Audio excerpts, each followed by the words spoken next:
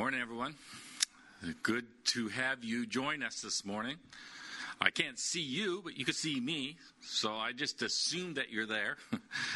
I wanted to just encourage you this morning that this is the place to be as we worship God, as we seek to know Him better and to know His will.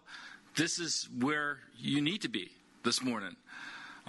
We look forward to what God is going to do in our hearts. I thank the worship team for already preparing our hearts to hear from God. It's wonderful to be able to worship, even though we can't meet face to face. I want you to look forward to also on August and when we have our outdoor service. I hope that you set aside that time, that you'll join us out in the parking lot out there, and it will be a wonderful time. We pray for good weather.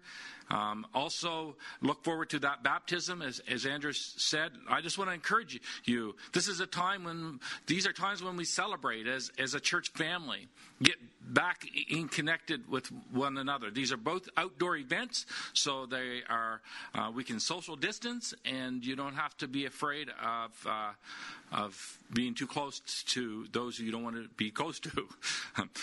That could be taken the wrong way too, couldn't it? Anyways, so start off this morning, I want to talk to you more about John the Baptist. This will be the last part of this series. You know, when throughout the years as a believer in Jesus Christ, almost 20 years now, coming up to 20 years, and I'm 19, I believe, I've witnessed a lot of people who made professions of faith in Jesus Christ. I remember a really good friend of mine, and there's a few, so I'm not pinpointing anybody. I am, but you don't know who it is. I remember a really good friend of mine who was on fire for Christ, and they get really excited. Him and his wife also made a profession of faith. They weren't together at the time, but they seemed to be really loving the Lord, but life got in the way, and they started having financial problems, and they started having marriage difficulty and relational problems and problems with children, and things just didn't seem to be going well for them. And after a while, they seemed to blame God for the things that were going wrong in their lives. They seemed to blame God, and eventually drifted away altogether, as far as I know, still today. I remember having another friend, a young man who I led to Christ. He seemed to be on fire for the Lord, and after a while he just fell back into living for the world, partying and doing what he used to do. He saw he had Jesus, but he wanted these other things as well, and it wasn't long before he was getting more of the world in his life and less of Jesus. So I asked him one day, I said, "So why did you ask Jesus into your heart?" And his answer, I think I've shared this with you before, or some of you, the answer was to have a better life. And there'd be the problem. There's the problem, because sometimes people accept Jesus Christ with expectations that are not real. God doesn't promise us a better life in this world, and that's where the problem lies. And sometimes we fall into these expectations, so that when things start to go wrong, we start to blame God, or we start to drift away from God. And I've watched many, not just a couple, but many fall away from Christ, and it breaks my heart to know that is true. So in essence, that's what I want to address here this morning. I want you to be able to pay attention to what draws us away from God sometimes, and why that happens, and what we can do about it. What is the answer to that? In essence, that's what I want to talk to you today about. We're talking about John the Baptist, and we've seen that John the Baptist was called, and he lived out his life the way he was supposed to live it out. He did everything he was supposed to do, as far as we could tell. But then today we come to a place where he's in an undesirable place. John the Baptist is in prison. He's in prison. And so I want to look at today, I want to look at John the Baptist's life, and I want you to understand, first of all, that he is as human as you and I, and that the circumstances in his life caused him to rethink things and sometimes struggle with uncertainty or doubt and what that means for us and what we can learn from that. Anyways, if you allow me to do that, if you want to turn your Bibles to Matthew chapter 11, we're going to start in verse 1. Matthew chapter 11, starting in verse 1. All right? And as we do that, I want to, before we read that, I want to pray with you. I need to do that with you. So please join me in prayer. Father God, we thank you. We thank you that you are always there for us. That once we receive you truly, sincerely in our heart as Lord and Savior, that you hold us tightly and you don't let us go. That we belong to you, that we are your children and you protect us. But Lord, may we know in our hearts that what we expect in our own lives are not necessarily what you are going to allow in our lives. And that we can be willing to receive what you have for us. That our hearts are tuned into what you want for our lives, God. As we surrender our lives to you, we surrender them to your will. Lord, I pray that you will encourage us with that truth this morning. Help us to know what it means to live in a time of uncertainty and what our response should be. God, help us to grow in that understanding and be more secure in what you have for us. God, I thank you for your love and your mercy and your grace we are so dependent upon. And I pray that you will bless us this morning with truths that speak to our heart, that give us ability to walk boldly in this world according to your will. In Jesus' name, amen. Matthew chapter 11, starting at verse 1. After Jesus had finished instructing his 12 disciples, he went on from there to teach and preach in the town of Galilee. When John, who was in prison, heard about the deeds of the Messiah, he sent his disciples to ask him, "Are you the one who is to come, or should we expect someone else?" First of all, I want to ask you the question, if you're familiar with your Bibles at all, why was John in prison? You know, back, I think a year, maybe even 2 years ago, Dennis preached a message on faith and doubt, where he addressed this. He addressed John the Baptist and many other aspects. He talked about how faith and doubt work. And you'll see some of those things complemented today in today's message as we talk about uncertainty, which another word could be doubt, right? And what that means for us. So, John the Baptist was in prison basically because he did the right thing. He called out bad behavior. He called out wrong behavior. He called out an adulterous relationship. He spoke out about it. So in God's eyes, John the Baptist didn't do anything wrong. Really. Right? And in God's eyes, John the Baptist did what was right. But yet, here he is in prison. You kind of can understand how John feels, can't you?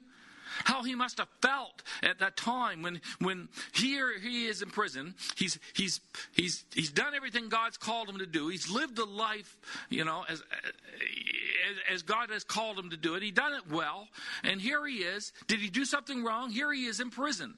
You know, what's going on? What's going on here? How would we feel in that circumstance? You know, he's felt alone and kind of distant from God. And probably questioning, did I have the wrong guy? You know, even though he was sure at one time, as Dennis pointed out in his message, even though he was sure, even though he's full of faith, he's now saying, did I have the wrong guy? You know, here he is in prison, spending a lot of time probably thinking about this. So here he sends his disciples out because he hears about Jesus teaching and preaching. Now, wouldn't that be affirmation? Why would he not be affirmed by that? Well, I believe that there are a few reasons why John might have thought that he was maybe mistaken or had a little bit of doubt in his mind, that he had some uncertainty in his life. Have you ever had uncertainty in your walk with Christ? Maybe a little bit of uncertainty. Maybe as you read a passage that you just quite didn't understand or doesn't make sense to you, or somebody brings some aspect up that you're just not grasping, or you're in a circumstance that you don't like. Maybe you have some uncertainty in your life. Well, John definitely had a little uncertainty in his life, enough to send out his disciples to ask Jesus if he was the one. And so it caused John to waver in his assurance. Now, I believe there's a few things that could cause John to waver. Now, the obvious one is he's in prison, right? Felt a little forgotten about here. Here I am. Jesus is out with all disciples, some of my disciples, and he's doing his thing, and here I am still in prison. What's going on here? Maybe something's gone wrong. Maybe I did something wrong or something. You don't know what went through John's mind, but enough for him to send something out, something to plant these seeds of uncertainty in his life. But I believe there are other things too. It says that Jesus was out teaching and preaching, so he knows what he was doing. He knows what he's doing. He's out teaching and preaching, and so here he is. He's knowing Jesus is doing a good work. But do you think that at that time there was an idea that the Messiah would come in a way of Moses to deliver his people? To deliver his people, to deliver God's people. That's what they expected, right? Do you think John was any different than that? To deliver his people, and also that he would come in the way of David, to be a ruler, a conqueror. But Jesus wasn't doing any of these things. Here John is in prison. And so not only the fact that he's in prison, but nothing's really happened in the way that he might have expected them to happen. Most people, even his disciples, even Jesus' disciples, saying, okay, when are you going to set up your kingdom, Jesus? Okay, you're doing all these things, you're performing miracles, yeah, this is good stuff, but when are you going to set up your kingdom? I'm sure that this must have crossed John's mind. What's going on here? Why am I in prison? What's going on? Why aren't things being done the way that I expected them to be done? Why aren't they happening the way I expected them to be done? And so, and if we go back to the beginning, when John the Baptist was in the river with Jesus, way back then, I think there was a seed of doubt planted in John's mind. Well, there was. Because he was questioning Jesus. Jesus said, it is right for you to baptize me. And John said, no, that doesn't seem right. I should be baptized by you. I shouldn't be baptizing you. Something doesn't seem right. It seems like I'm misunderstanding something, or I'm not really getting something. There was a seed of doubt there. So all throughout John's life, there could have been these little seeds of doubt. Now, he overcome them by faith, but there could have been these little seeds of doubt. And that's how doubt works. Just these little seeds. And sometimes a new seed of doubt will remind you of an old seed of doubt, or an old seed of uncertainty in your life. John was in prison. He thought he was forgotten about. Or maybe that's what he thought. Maybe he was not sure if Jesus was doing what he thought he was supposed to do. There's certain things that can cause us to think outside of what's happening in our lives. It can happen to us. Maybe you're in a circumstance that you've misunderstood. Maybe you're through undesirable circumstances, the devil kind of prompts something in your mind, and you're thinking, okay, if God was loving and God was kind and God really cared about me, if God was really there, why is this happening in my life? Maybe that's what you've thought through these little short increments of uncertainty in your life. Or maybe it's a lack of understanding. Maybe you're reading a scripture and goes, okay, if God was loving, why would he allow that to happen? If God wasn't powerful, why would he allow that to happen? How does this all go together? Maybe there your uncertainty comes about. Maybe there the devil goes, see, God is not really who he says he is. He's not that good. And these seeds of uncertainty come in your life. Maybe it's through God's seemingly inactivity in your life. Maybe you're not feeling God. Maybe he's not there as far as you could tell. Maybe you're just not experiencing him at the moment. Maybe that could cause you to have uncertainty in your life. These things are all real, right? And the reason why I bring them up is because these are the things that cause people to fall away from Christ. These are the things that cause people to make a decision. Either you're going to take your uncertainty and you're going to dig into it deeper and understand God and seek out God, or you're going to take your uncertainty and you're going to allow it to lead to unbelief.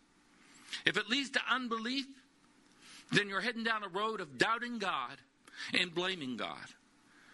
And there is no hope in that.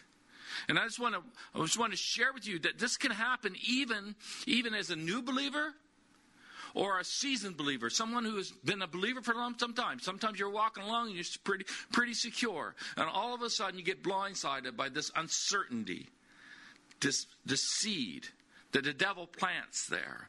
And he wants you to believe. And John the Baptist is an example that we can look at primarily because of his response and how he acted on that. He sent out someone to Jesus. I think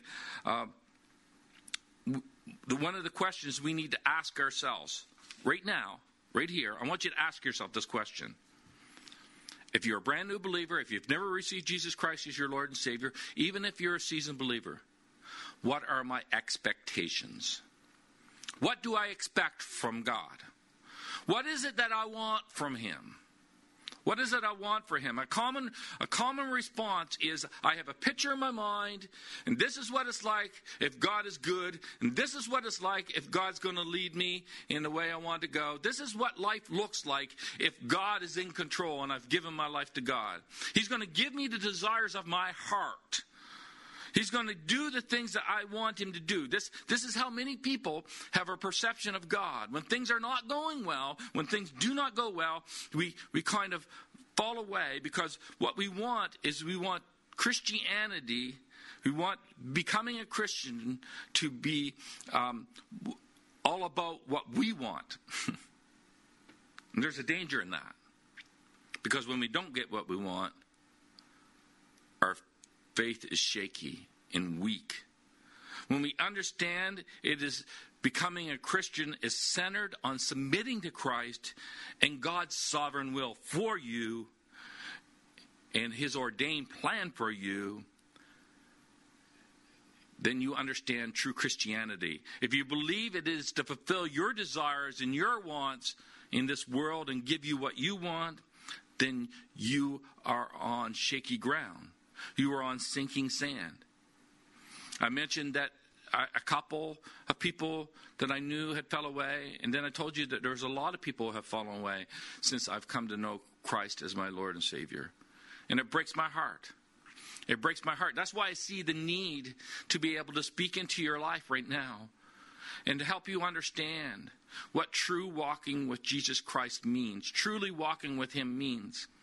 It's not a fulfillment of all your desires and wants. The promises are not in this world at all, but in the eternal. The promises are not in what we get, but what Jesus Christ wants for us. Following Christ means living a life, that does not mean living a life of comfort and peace in this life, only to find out when a trial comes along, when a test comes along. This is what often thought of, well, Jesus let me down. Jesus let me down. He really wasn't worth following. Is he worth following you? Or not following you. Is he worth following? A side note, everyone who doubts does not fall away. But understand something. Everyone has times of uncertainty in their life and their walk. But the question is, what are you going to do with that uncertainty? Everyone who doubts has a decision to make. What did John do? He sent a couple of disciples out to check out what if Jesus was the real deal or not. And what did Jesus do? Well, as if you listen to Dennis's message, he gave John a reminder of what the scriptures were to predict, the prophecy that was going to happen. And then he proved to him through his own actions, through his miracles and all the things that are happening, that Jesus is the real deal. See, that's all John needed. That affirmed John. The word of God literally affirmed John. The word of God affirmed John. So what are you going to do? Are you going to keep going in a direction that brings you doubt or brings you uncertainty? Or are you going to draw in closer to the word of God and allow the word of God to speak into your heart? It isn't all a matter of your heart, you know. It is all a matter of what you want in life. Do you desire God's will for your life? Do you desire Him, or do you desire the things that your heart desires? Do you just want to add Jesus to what's already there? That's the question. Because true Christianity is not fulfilling your own desires, but fulfilling God's desire in you. Do you get that? It's fulfilling God's desire in you. I want to read what Jesus' response was to John, starting in verse 4 of Matthew chapter 11. Jesus replied, this is talking to the disciples, "Go back and report to John what you hear and see. The blind receive sight, the lame walk, those who have leprosy are cleansed, the deaf hear, the dead are raised, and the good news is proclaimed to the poor. Blessed is anyone who does not stumble on account of me."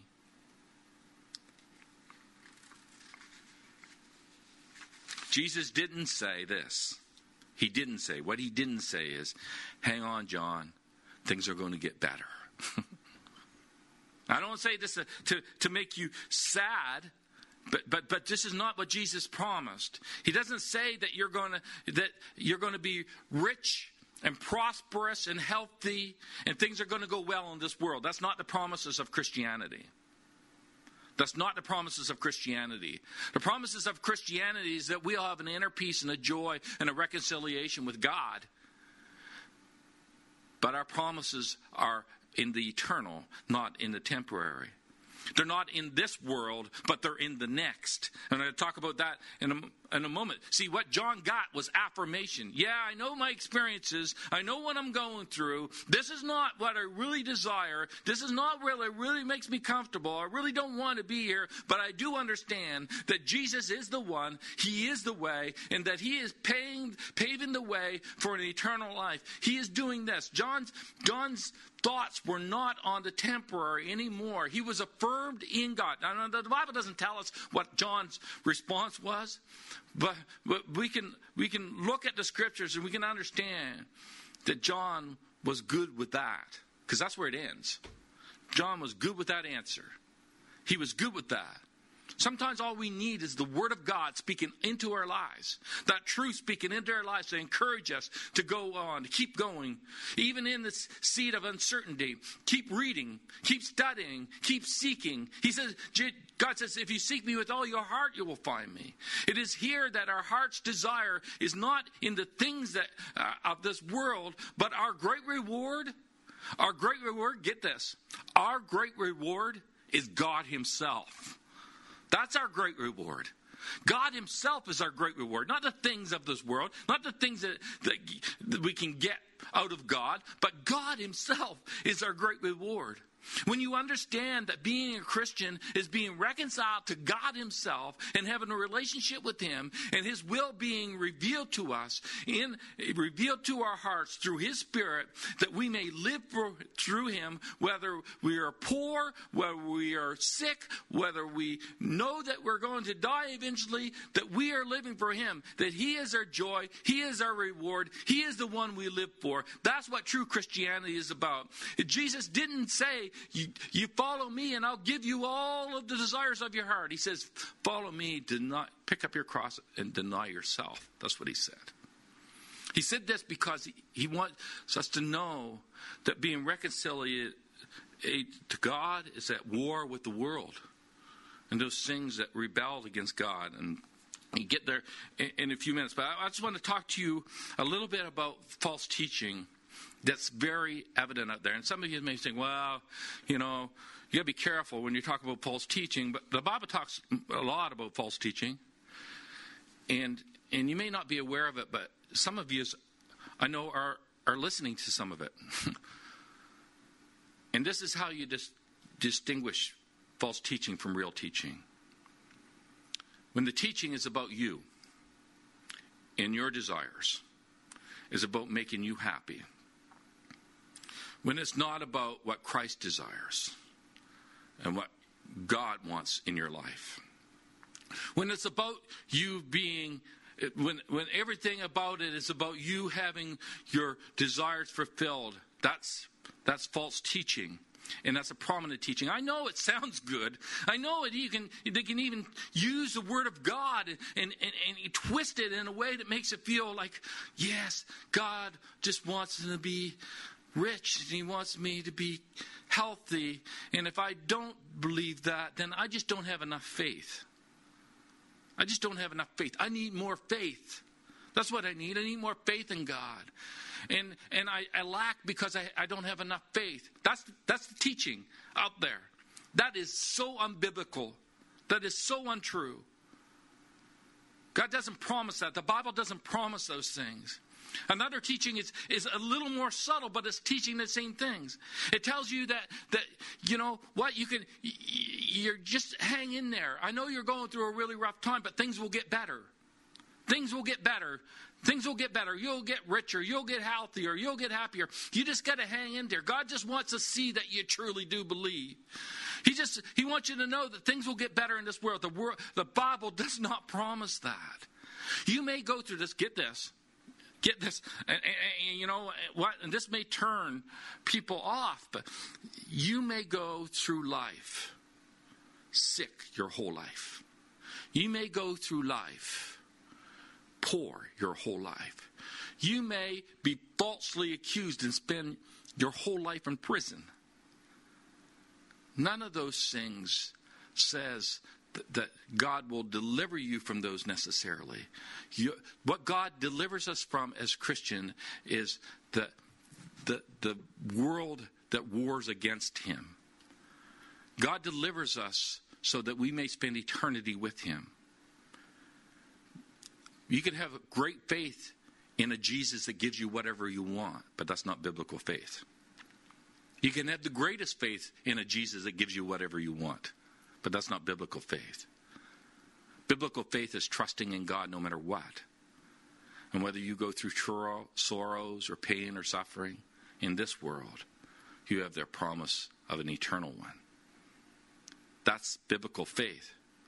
So when your seed of doubt comes, and your circumstances change and they're not desirable, what happens is people fall away because their faith is not real. It's not in Jesus Christ, who doesn't promise those things to be good.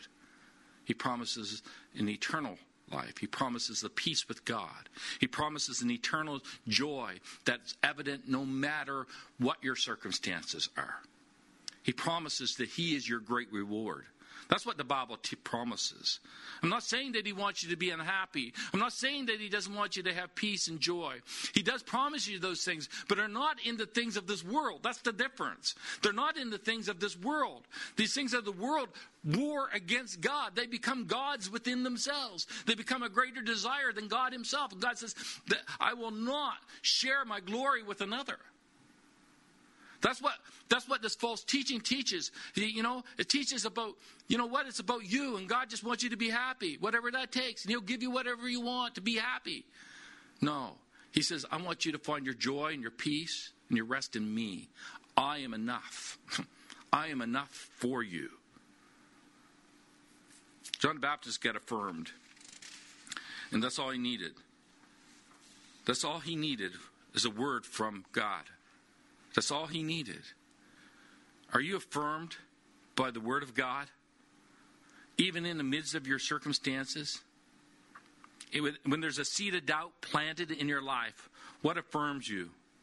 What affirms you? Do you run after those things that give you better satisfaction than God? That fulfill the needs that you want right now? That fulfill the desires of you right now? Or are you going to stick with God no matter what, through thick or thin? Are you going to trust in him?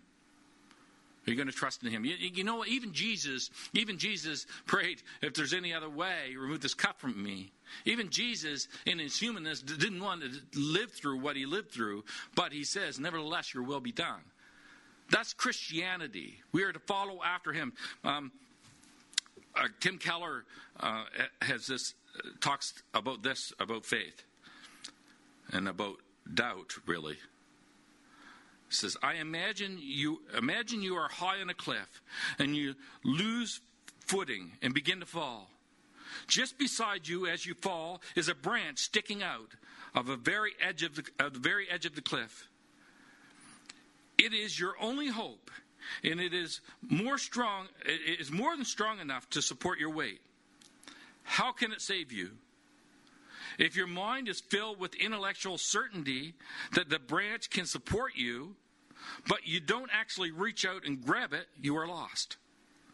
If your mind is instead filled with doubts and uncertainty that the branch can hold you, but you reach out and grab it anyways, you will be saved. Why? It is not the strength of your faith, but the object of your faith that actually saves you. Strong faith in a weak branch is fatally inferior to weak faith in a strong branch. It is God that you trust in. It is him. You know, that brings it to the next point, and the point that I really want to close on, and that's called suffering. You know, John the Baptist probably didn't sit in prison with caviar and champagne. Well, he didn't drink champagne anyway, but you know, he didn't sit there and enjoy life. I'm sure prison was rough. He was suffering. He suffered ultimately to death. You know, and the thing is in 1 Peter 2:20, we are called to suffering. Those who God doesn't call us to get what we want and desires. He calls us to suffering. Listen to this. And bear with me. If you shut off right now, just bear with me, because I want to explain to you why suffering needs to happen, okay? What it is about suffering. I want to share with you that in a moment. And so bear with me. But listen to 1 Peter chapter 2, verses 20-21. But if you suffer for doing good and endure it, this is commendable before God. But to this you were called, because Christ also suffered for you, leaving you an example that you should follow in his footsteps. See, becoming a follower of Christ is living for Christ, is suffering very much like Christ suffered. And I want to explain to you about the suffering. See, in this world, okay, are you paying attention? Because this is really important. This really gives us a good understanding of suffering, okay? In this world, the problem is that the world rebels against God. Now, who is that and what is that?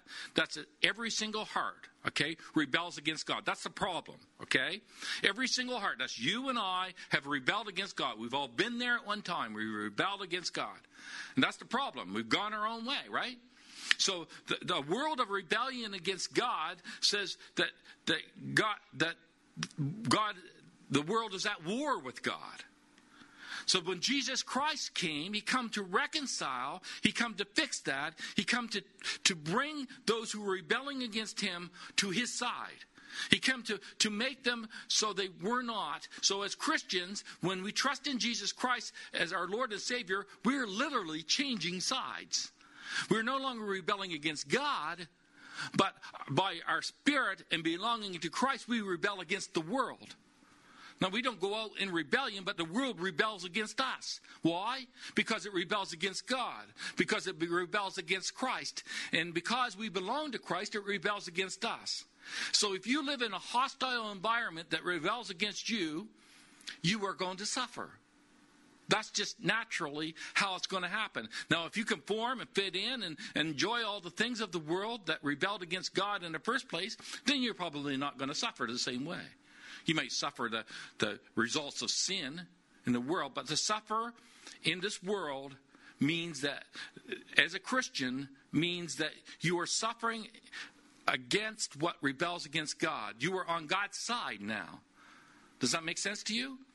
That suffering happens because of a rebellion against the world, because now you belong to Christ. It only makes sense. You see, the thing is that we have changed sides, but we are still on the ground. We are still here. We are still at a disadvantage because we don't have the home turf.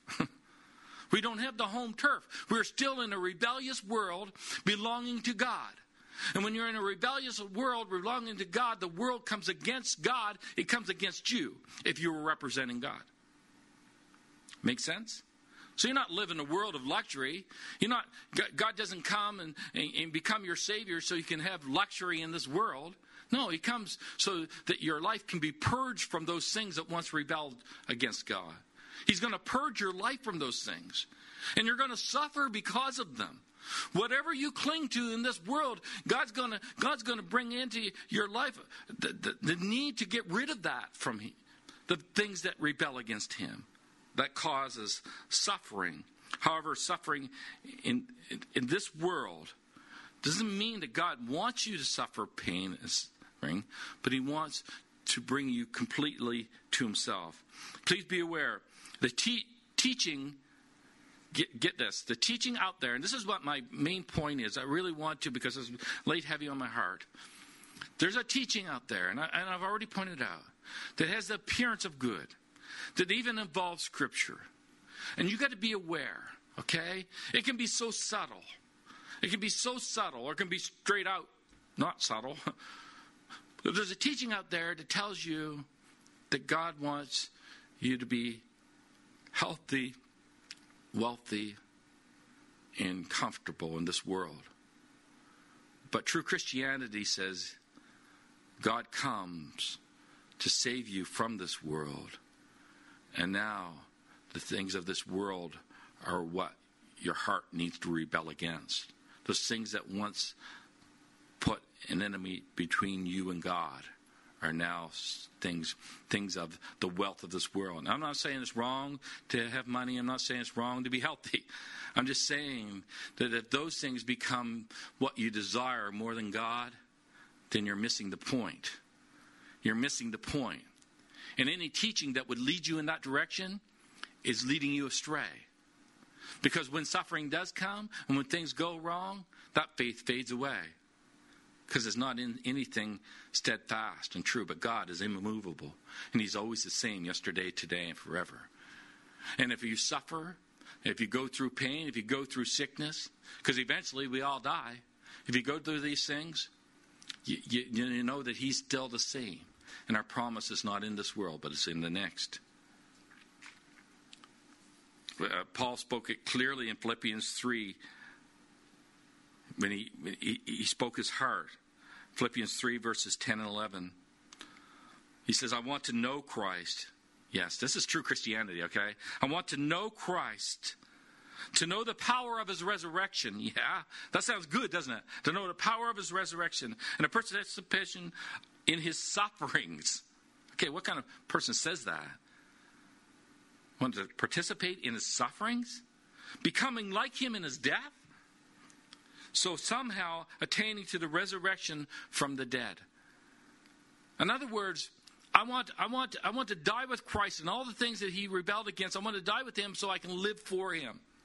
I want to live for Him. And that may be contrary to what the world desires and the things that the world wants to feed me.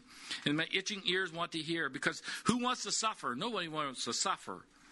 But if you choose between living for this world of comfort and God, if you choose comfort in this world, then you're choosing wrong.